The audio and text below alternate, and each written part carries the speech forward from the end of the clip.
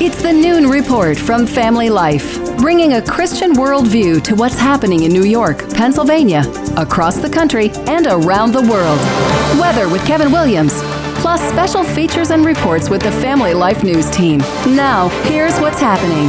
Good afternoon, and thanks for checking in. The first major snowstorm of the season is now winding down after dumping feet of snow on the lake belts in western and central New York and northwestern Pennsylvania. This Erie area man says he wasn't expecting so much so soon. The other snowfalls that we had years past, last couple of years, made us into wimps. We're not used to this. The morning commute was, in a word, treacherous in places like Amherst and Clarence in western New York. Here's Buffalo Public Works Commissioner Nathan Martin. This is the change in the season when a dry road is going to be a wet road, and a wet road is probably going to be a slick road. So extra time, extra space, slow down, give room to other motorists. Freeze warnings extended as far south as northern Florida this morning. A slight warm-up on the way for the weekend when the white turns wet. Kevin Williams has those details in his forecast on the way. A U.S. military Osprey aircraft crashed today into the sea off the coast of Japan. Correspondent Kelly O'Donnell. A deadly crash and another incident involving a U.S. military Osprey, the aircraft that can take off and land like a helicopter, plunging into the sea in Japan, with 6 crew members on board. The Osprey was spewing fire as it went down some 600 miles south of Tokyo. That particular aircraft's been involved in a string of fatal crashes in recent years. Secretary of State Tony Blinken in the Middle East trying to extend the hostages for prisoners swap between Israel and the terror group Hamas. Here's correspondent Richard Engel in Jerusalem. Today is the last day of a 6-day truce. Israel has promised to resume bombing Gaza to destroy and overthrow Hamas. The U.S. is working to extend the ceasefire and free more Americans. And hostage families are making an 11th-hour appeal for their loved ones to be included on precious freedom lists. This conflict began October 7th when Hamas snuck into Israel and slaughtered 1,200 civilians and took hundreds of hostages. Homeland Security Secretary Alejandro Mayorkas is at the southern border today as the flood of migrants arriving daily from Mexico continues. Correspondent Griff Jenkins. Secretary Mayorkas' visit couldn't come in a more critical time because the holiday week did nothing to slow the surge. This South Texas sheriff says the migrants are coming because President Biden has opened the door. The border is open. They talk about President Biden's invitation and that they're going to be helped. That's one of the main answers that they give. And I asked them, why now? Why didn't you come before? Have you heard of President Trump? It's like, oh yeah, we've heard of him, and he was very strict. We weren't going to risk coming under him to get deported. In just the past 24 hours, there have been over 9,300 migrant encounters at the place where the U.S. meets Mexico. Congress could vote today to expel embattled New York Congressman George Santos. Last night, he spoke on the floor of the U.S. House. I ask that all my colleagues in the House consider and understand what this means for the future, and to set the record straight and put this in the record, I will not be resigning. Just 5 times before in our nation's history as Congress voted to kick out one of its own. Most of those expulsions happened during the Civil War. The last time it happened was in 2002. China is bringing back masks and social distancing as it battles a mysterious pneumonia outbreak 4 years after COVID. Alarming footage of overcrowded emergency rooms has emerged from the communist nation. They're calling it white lung syndrome in China, and children seem to be most affected. Pope Francis is suffering from the flu and had to cancel a planned trip to a climate conference in Dubai because of it. The Vatican says the 86-year-old has a mild lung infection.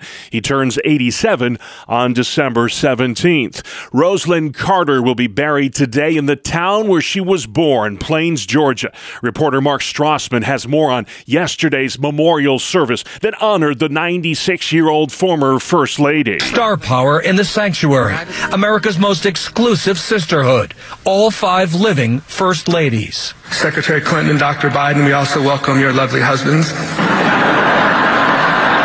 Their husbands making a trio of presidents in the room. The Carters' daughter, Amy, read a letter that the ex-president Jimmy wrote to Rosalind when he was in the Navy. When I see you, I fall in love with you all over again. Does that seem strange to you? It doesn't to me. The two were married for 77 years, longer than any president and first lady in U.S. history.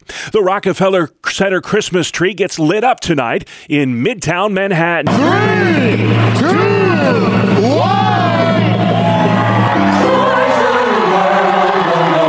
This year's tree is 80 feet tall, 43 feet wide, and weighs a whopping 12 tons. The Norway spruce will be adorned with 50,000 multicolored LED lights and topped by a 9-foot star with 3 million crystals. Oh, and by the way, the Christmas tree was cut down in nearby Vestal, New York. Still to come on the Noon Report, tweaking TAP, snitching on pro-lifers, and where in the world is Matthew Grant. Good afternoon, I'm Kevin Williams. The last of the lake effect snow bands are weakening now, and some more moderate temperatures are ahead. I'll have forecast details coming up in 10. All right, Kevin, we will see you then. Let's check the stories making news where you live next. All across New York and Pennsylvania, a 12-year-old boy continues to fight for his life after being hit by a car this week in a 10-car pileup on Route 20A in the town of Wales, not far from Buffalo. The cars crashed due to whiteout conditions and heavy snow.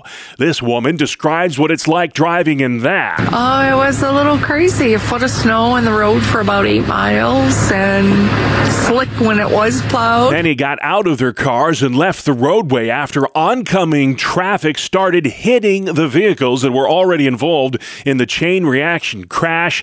The 12-year-old who was hurt in critical condition at Oshai Children's Hospital in Buffalo. These Buffalonians offer this bit of advice when it comes to winter driving. You just gotta go slow, take it easy. You just gotta do the best you can.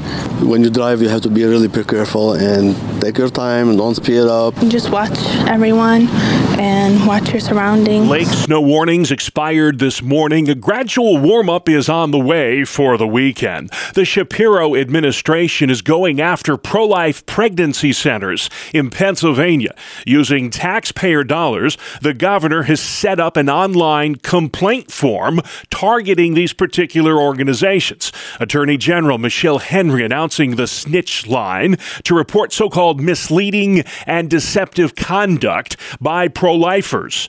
The Pennsylvania Family Institute says Governor Shapiro's ultimate goal here is to permanently shut down the life-affirming work of pregnancy help centers. The search continues for missing RIT student Matthew Grant. The 22-year-old Michigan native disappeared on November 20th from the campus in Rochester. Family friend Brendan Hurley. And we just really need assistance to see any information where Matthew might be and, help his family get some peace this holiday season. Grant's 2014 charcoal gray Jeep Grand Cherokee was spotted the week of Thanksgiving on the New York State Thruway near Syracuse. Police believe he may be in the Adirondack Mountains based on his phone search history. Pennsylvania's highest court is deciding whether the state legislature can proceed with an impeachment trial against Philadelphia District Attorney Larry Krasner. Republicans accuse the progressive prosecutor of dereliction of duty because of Philly's out-of-control crime crisis. The twice-elected Krasner is under fire for enacting controversial bail reforms that many say have made the streets of Philadelphia anything but safe. New York lawmakers are looking at ways to make the state's tuition assistance program, or TAP, work better for more college-bound students. We are losing ground, particularly for lower income as well as middle income families who are all struggling to keep college affordable. That's Pat Fahey, who chairs the Assembly Higher Education Committee. She wants to increase the TAP grant income threshold to $110,000 $100,000 a year. Right now, it's closer to $80,000 a year. This year, TAP delivered $662 million in college aid to more than 230,000 students across New York. Suspended Du Bois, Pennsylvania City Manager Herm Supplizio will have his criminal case heard in federal court. Supplizio was indicted earlier this month on charges he conspired to steal hundreds of thousands of dollars in city funds. He faces up to 45 years in prison if convicted. The New York Department of Motor Vehicles could suspend the licenses of more than 50,000 drivers this week. Family Life's Jeremy Miller tells us why. A guideline from the COVID-19 pandemic allowed some drivers to put off their vision test or self-certify their vision to renew their licenses. Now, it only included drivers whose licenses expired between March 1st of 2020 and August 31st of 2021 and was used to cut down on crowds at DMV offices. Drivers who self-certified and have not provided proof that their vision meets DMV requirements will have their licenses suspended on Friday. Jeremy Miller, Family Life News. All right, Jeremy, thank you very much. Police in Dryden, New York are still looking for a trio of bulls that escaped from an auction across the street from the elementary school. As a precaution yesterday, the district kept students inside for the day. The animals have been able to evade capture for several days, and one of the young bulls, we're told, is, quote, wild and will charge if it feels threatened there in Dryden, New York. And the NYPD preparing for protests at tonight's lighting of the Rockefeller Center Christmas tree. Here's correspondent Scott Pringle. Pro-Palestinian organizers are calling their followers on social media to, quote, flood the tree lighting for Gaza. There are reports the NYPD sent an internal memo that calls for elevated vigilance during the tree lighting as it prepares for potential protests. Reports say police have been told to push the protesters to the outside of the celebration. Last week, pro-Palestinian protesters briefly disrupted the Thanksgiving Day parade. Scott Pringle, New York. All right, Scott, thank you very much. Let's pause next. Check out your daily dose of sports right here on the Family Life Noon Report. Good afternoon, I'm Randy Snavely. Bob, we begin in the NBA and the New York Knicks. They got 25 points and 20 rebounds from Julius Randle, and they knocked off the Hornets 115-91 at the Garden. With the win, the Knicks advanced to the knockout rounds in the in-season tournament. The Nets won their game over Toronto 115-103, but were still eliminated from the tournament. Brooklyn came up just short, needing to win by at least 15 points. Spencer Dinwiddie led the Nets with 23. Elsewhere, the Celtics took care of business with the Bulls 124-97. The Cavs down the Hawks 128-105. The Heat fell to the Bucks 131-124. Minnesota beat Oklahoma City by 3, 106-103.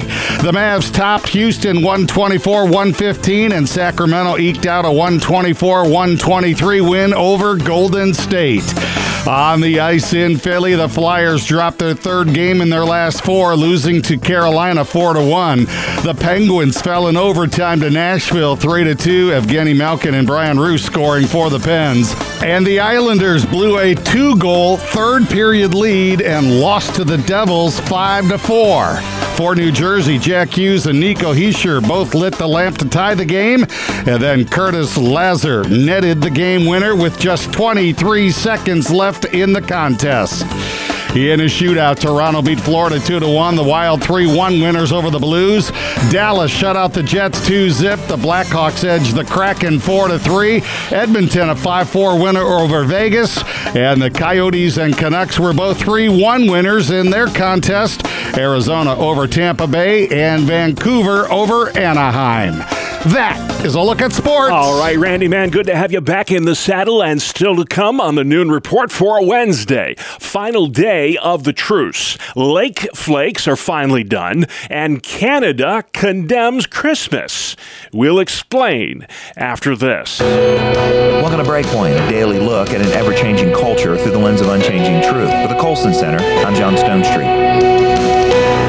A few years ago, when professional athletes were criticized for kneeling during the national anthem, it wasn't always because critics disagreed with their cause, or because of the irony of multimillionaires denouncing the nation to which they owed their success. Many fans just didn't want to see football turned into yet another space for political activism, even when a cause is just. Healthy societies have spaces in which differences can be put aside, where people can pursue a common experience, whether something as trivial as a televised sporting event or something as significant as forming the next generation of civic leaders. High school debate has long served that second role. The National Speech and Debate Association is the largest league of its kind in the nation, and for nearly 100 years now has trained students to reason and speak effectively about issues significant to people in society. According to its Wikipedia page, the NSDA serves more than 140,000 students and coaches every year. With that sort of size, it would be reasonable to think that the debaters who have risen to the top of the league have become masters of reason and argument, able to speak persuasively on a wide range of topics. However,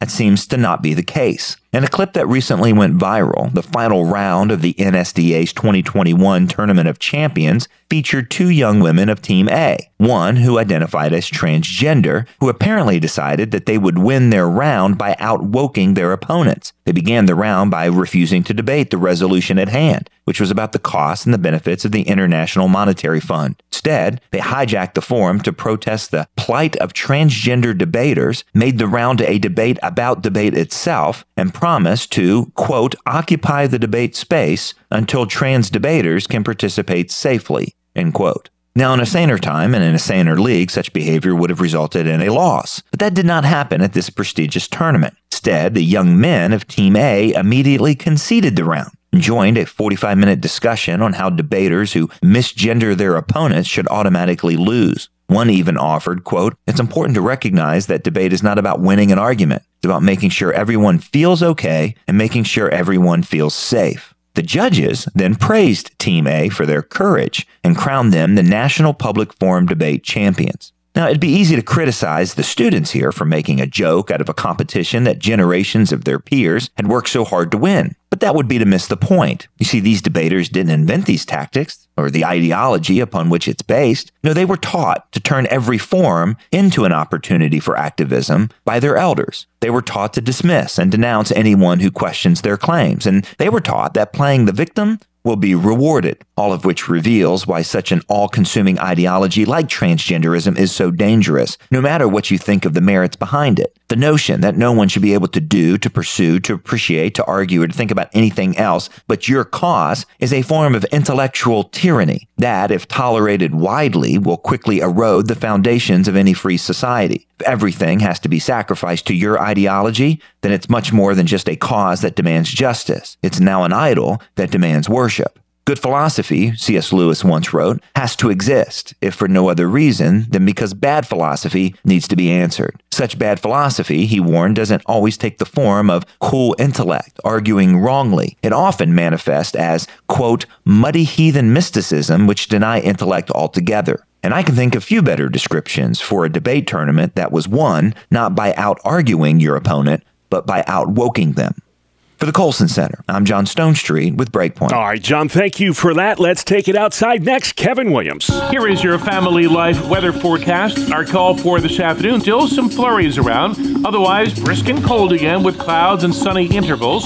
High temperatures, mostly the lower 30s. Tonight, a few lake flakes will still be around across parts of western New York, where there'll be a lot of clouds. There'll be some moonlight in other parts of the area. Low temperatures tonight, 20s to near 30. Tomorrow, partly sunny, not as cold. High temps 40s.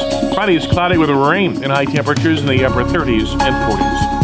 All right, Kevin, thank you. This is the Noon Report for Wednesday, November 29th. I'm your host, Bob Price, and here's what's happening. After 3 days of lake-effect snow, the Belts are finally getting a break today. This man in Edinburgh, PA, spent all day yesterday shoveling his driveway. The snowblower would have been nice. I have one, but with this kind of snow, it doesn't pick it up. It just jams up in it, so we're out here shoveling, getting our exercise. The lake snow warnings expired early this morning after causing dozens of accidents, including a 10-car pileup in western New York that critically injured a 12-year-old boy.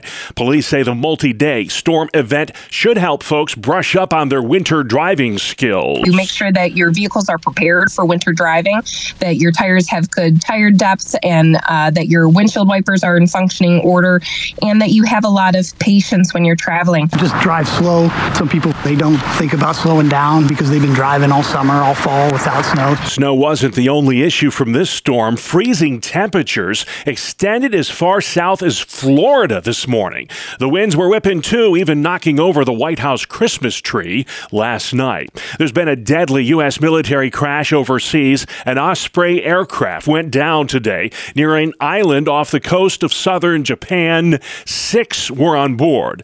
Elizabeth Palmer is in Tokyo. The U.S. military is still trying to piece together what happened. It was about halfway through what would have been an 800-mile flight between a Marine base near Hiroshima and the island of Okinawa way down south. The Osprey has a troubling track record in the 20 years that it's been in existence. Eyewitnesses reported seeing flames shooting out of the left engine as that aircraft crashed into the sea. A truce between Israel and Hamas expires soon. Talks are underway to try and extend the pause in fighting with the hopes of winning the release of more hostages. So far, 85 of the roughly 240 people taken by Hamas have been let go. This woman's niece and nephew were part of the last batch of hostages freed in Gaza. It's amazing that they're home. It's everything we have prayed and fought for. And at the same time, you can't begin to heal until the family is whole, until every single hostage is home, because they're all part of one big family, and we need every single one of them home. Some of the children let go by Hamas say the terror group pointed loaded weapons at them to keep them quiet while in captivity. We're beginning to hear, reports from the children coming out, how hard it was for them and how horrific. They didn't have much food. They weren't able to go to the bathroom when they needed. And we're hearing that children in general are coming out and speaking in whispers because they were told they can't make noise. And so they're afraid to use their own voice. The children were given a half slice of bread a day while in the clutches of Hamas. Some of the families of the hostages will be meeting this afternoon on Capitol Hill with members of Congress. Homeland Security Secretary Alejandro Mayorkas is at the southern border today. During the month of October, there were over 58,000 migrant encounters there, a 140% increase from last year. Stephen Miller was a speechwriter for former President Donald Trump. In LA and New York now, half of public school students come from immigrant households. In Nashville, Tennessee, 100 languages are now spoken in public schools. 30% of students need help speaking English at all. Our system cannot absorb migrants in these numbers. It will crash every aspect of American society. Just the past week, 15,000 illegal immigrants, 117 pounds of fentanyl were seized at the southern border. Hunter Biden says he's willing to testify before Congress next month about overseas business deals, but only if it's public. Leading that probe on Capitol Hill is House Oversight Committee Chair James Comer. According to Hunter Biden's attorney, he wants to come forward, and I think that's great. But this isn't about Hunter Biden. This is an investigation by Congress of Joe Biden for potential corruption. Hunter Biden is a key witness in our investigation of Joe Biden. We know the Biden family has received millions and millions of dollars from our enemies around the world. We don't know what they did to receive the money. So far, Comer's committee has not yet been able to uncover any hard evidence of wrongdoing on the part of the president. Congress could vote today to kick out New York Republican George Santos on ethics charges. Reporter Nicole Killian spoke with the embattled lawmaker this morning. Do you think the writing is on the wall? Could be, yeah. If you're expelled, are you going to leave right away? I have to. If expelled, Santos would become just the 6th member of Congress to suffer such a fate. Most of the others happened during the Civil War. In Plains, Georgia today, former First Lady Rosalynn Carter will be laid to rest following a private funeral service. Mark Strassman has more on the remarkable 96-year-old who was Plains born and Plains spoken. Jason Carter, one of her 11 grandchildren. She'd never talked to a group of people bigger than her Sunday school class. And then she elected a governor and a president. Their daughter, Amy Carter. My mom spent most of her life in love with my dad. The Carters were married for 77 years, longer than any first couple in U.S. history. A 5-year-old Kansas City Chiefs fan is being criticized by a liberal media publication for dressing up in Native American garb at Sunday's game at Arrowhead Stadium. Should what a 5-year-old wears be a national story worthy of condemnation on a sports website or any any other website for that matter? I think the answer is no. Outkick founder Clay Travis. I think this kid and his parents should sue Deadspin's website for defamation, the writer as well. It's clear they ran with something that wasn't remotely true. This is a lawsuit that this kid and his family would win, and I think he could bankrupt Deadspin. The website accused the 5-year-old of wearing blackface despite the other half of his face being painted red. The boy, by the way, is Native American. The Canadian government has just condemned Christmas. The country's Human Rights Commission says letting everybody take the holiday off is an example of, quote, present-day systemic religious discrimination. The HRC says because the government recognizes a Christian holiday, it is discriminating against everybody else. A report from the commission adds that, quote, religious intolerance is deeply rooted in our identity as a settler colonial state. It does not appear, however, that Canada will be canceling Christmas this year. All right, good to know. That's Michael Harrington reporting, and Red Lobster is blaming its third quarter losses on its ultimate endless shrimp deal, which ran throughout the summer at all Red Lobster restaurants. Everything we do is for the seafood lover in you. Red Lobster for the seafood lover in you. For just $20, customers could eat as much shrimp as they wanted. The seafood giant lost anywhere from $2 to $5 every time that happened. You're listening to The Noon Report, a Wednesday edition on Family Life. How do you respond when people say they find Christians offensive? It's a tough place to be, and that's why we're going to talk about it today here on Family Life's Inside Out, where we look at how God transforms his people from the inside out. I'm Martha Manikas Foster, and my guest today is Caitlin Miller Feblis, author of an article on this topic for the Gospel Coalition. Caitlin, it's one thing to repent of our own actions if we've been unkind or offensive. You know, it's harder, I think it is harder anyway, when people tell you that they find Christians offensive or prejudiced. How do you suggest we begin to respond when we hear this?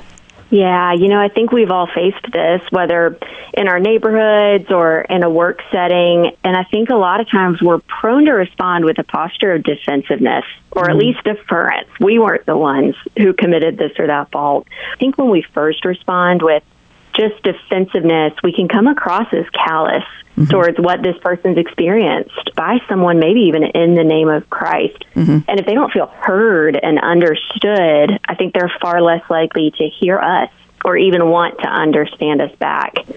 But humility has a way of disarming people. When we really listen with that humility and we get to better know their story, their background, their questions, even their hang-ups with faith, I think that can make us more effective in future conversations because it gives us more to draw from, sort of a launching point for questions and issues in the future. We can denounce the ways that those interactions don't reflect Christ. I think that's the next step, is to be really honest with that. Because if we don't, we risk leaving them with all the assumptions that they started with, that these words, these perspectives that they've heard from hateful Christians in the past represent Christ, when they may actually only be a marred distortion of him. It's good to listen and show compassion for the ways people have been hurt. But how do we also talk about what we do believe as followers of Jesus? I think it's probably a lot more easy and comfortable to just stop where you mentioned, just listening and denouncing the unChristlikeness. And then I think the real courage comes in the next steps, which can still be done with that patience and soft tongue and gentleness and humility that we talked about earlier. Just even as we denounce unChristlikeness, we don't denounce Christ.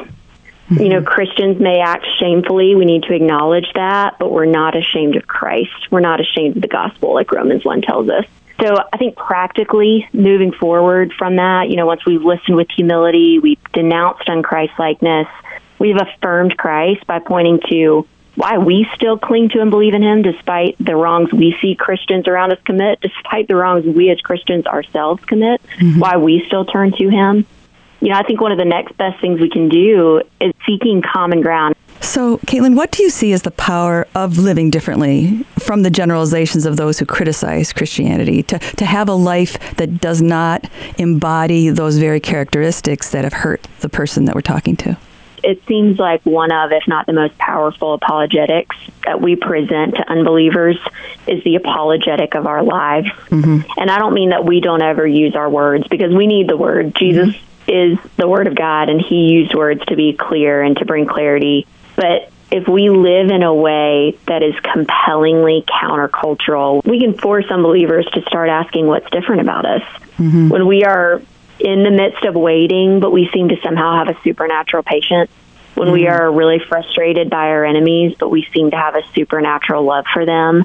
When we are surrounded by temptations or enticements to greed, but we somehow supernaturally seem to resist those.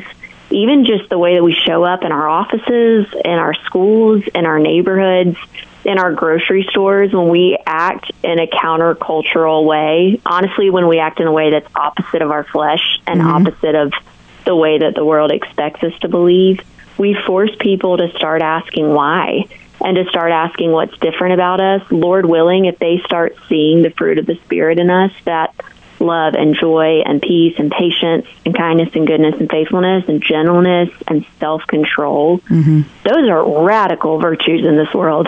Right. And so for each hateful or selfish or greedy or manipulative Christian example that an unbeliever has experienced, we can be a counterexample as a Christian that they also now have to explain. Both an apology for what they've experienced and an apologetic for the Christ that we hope they continue to seek and find.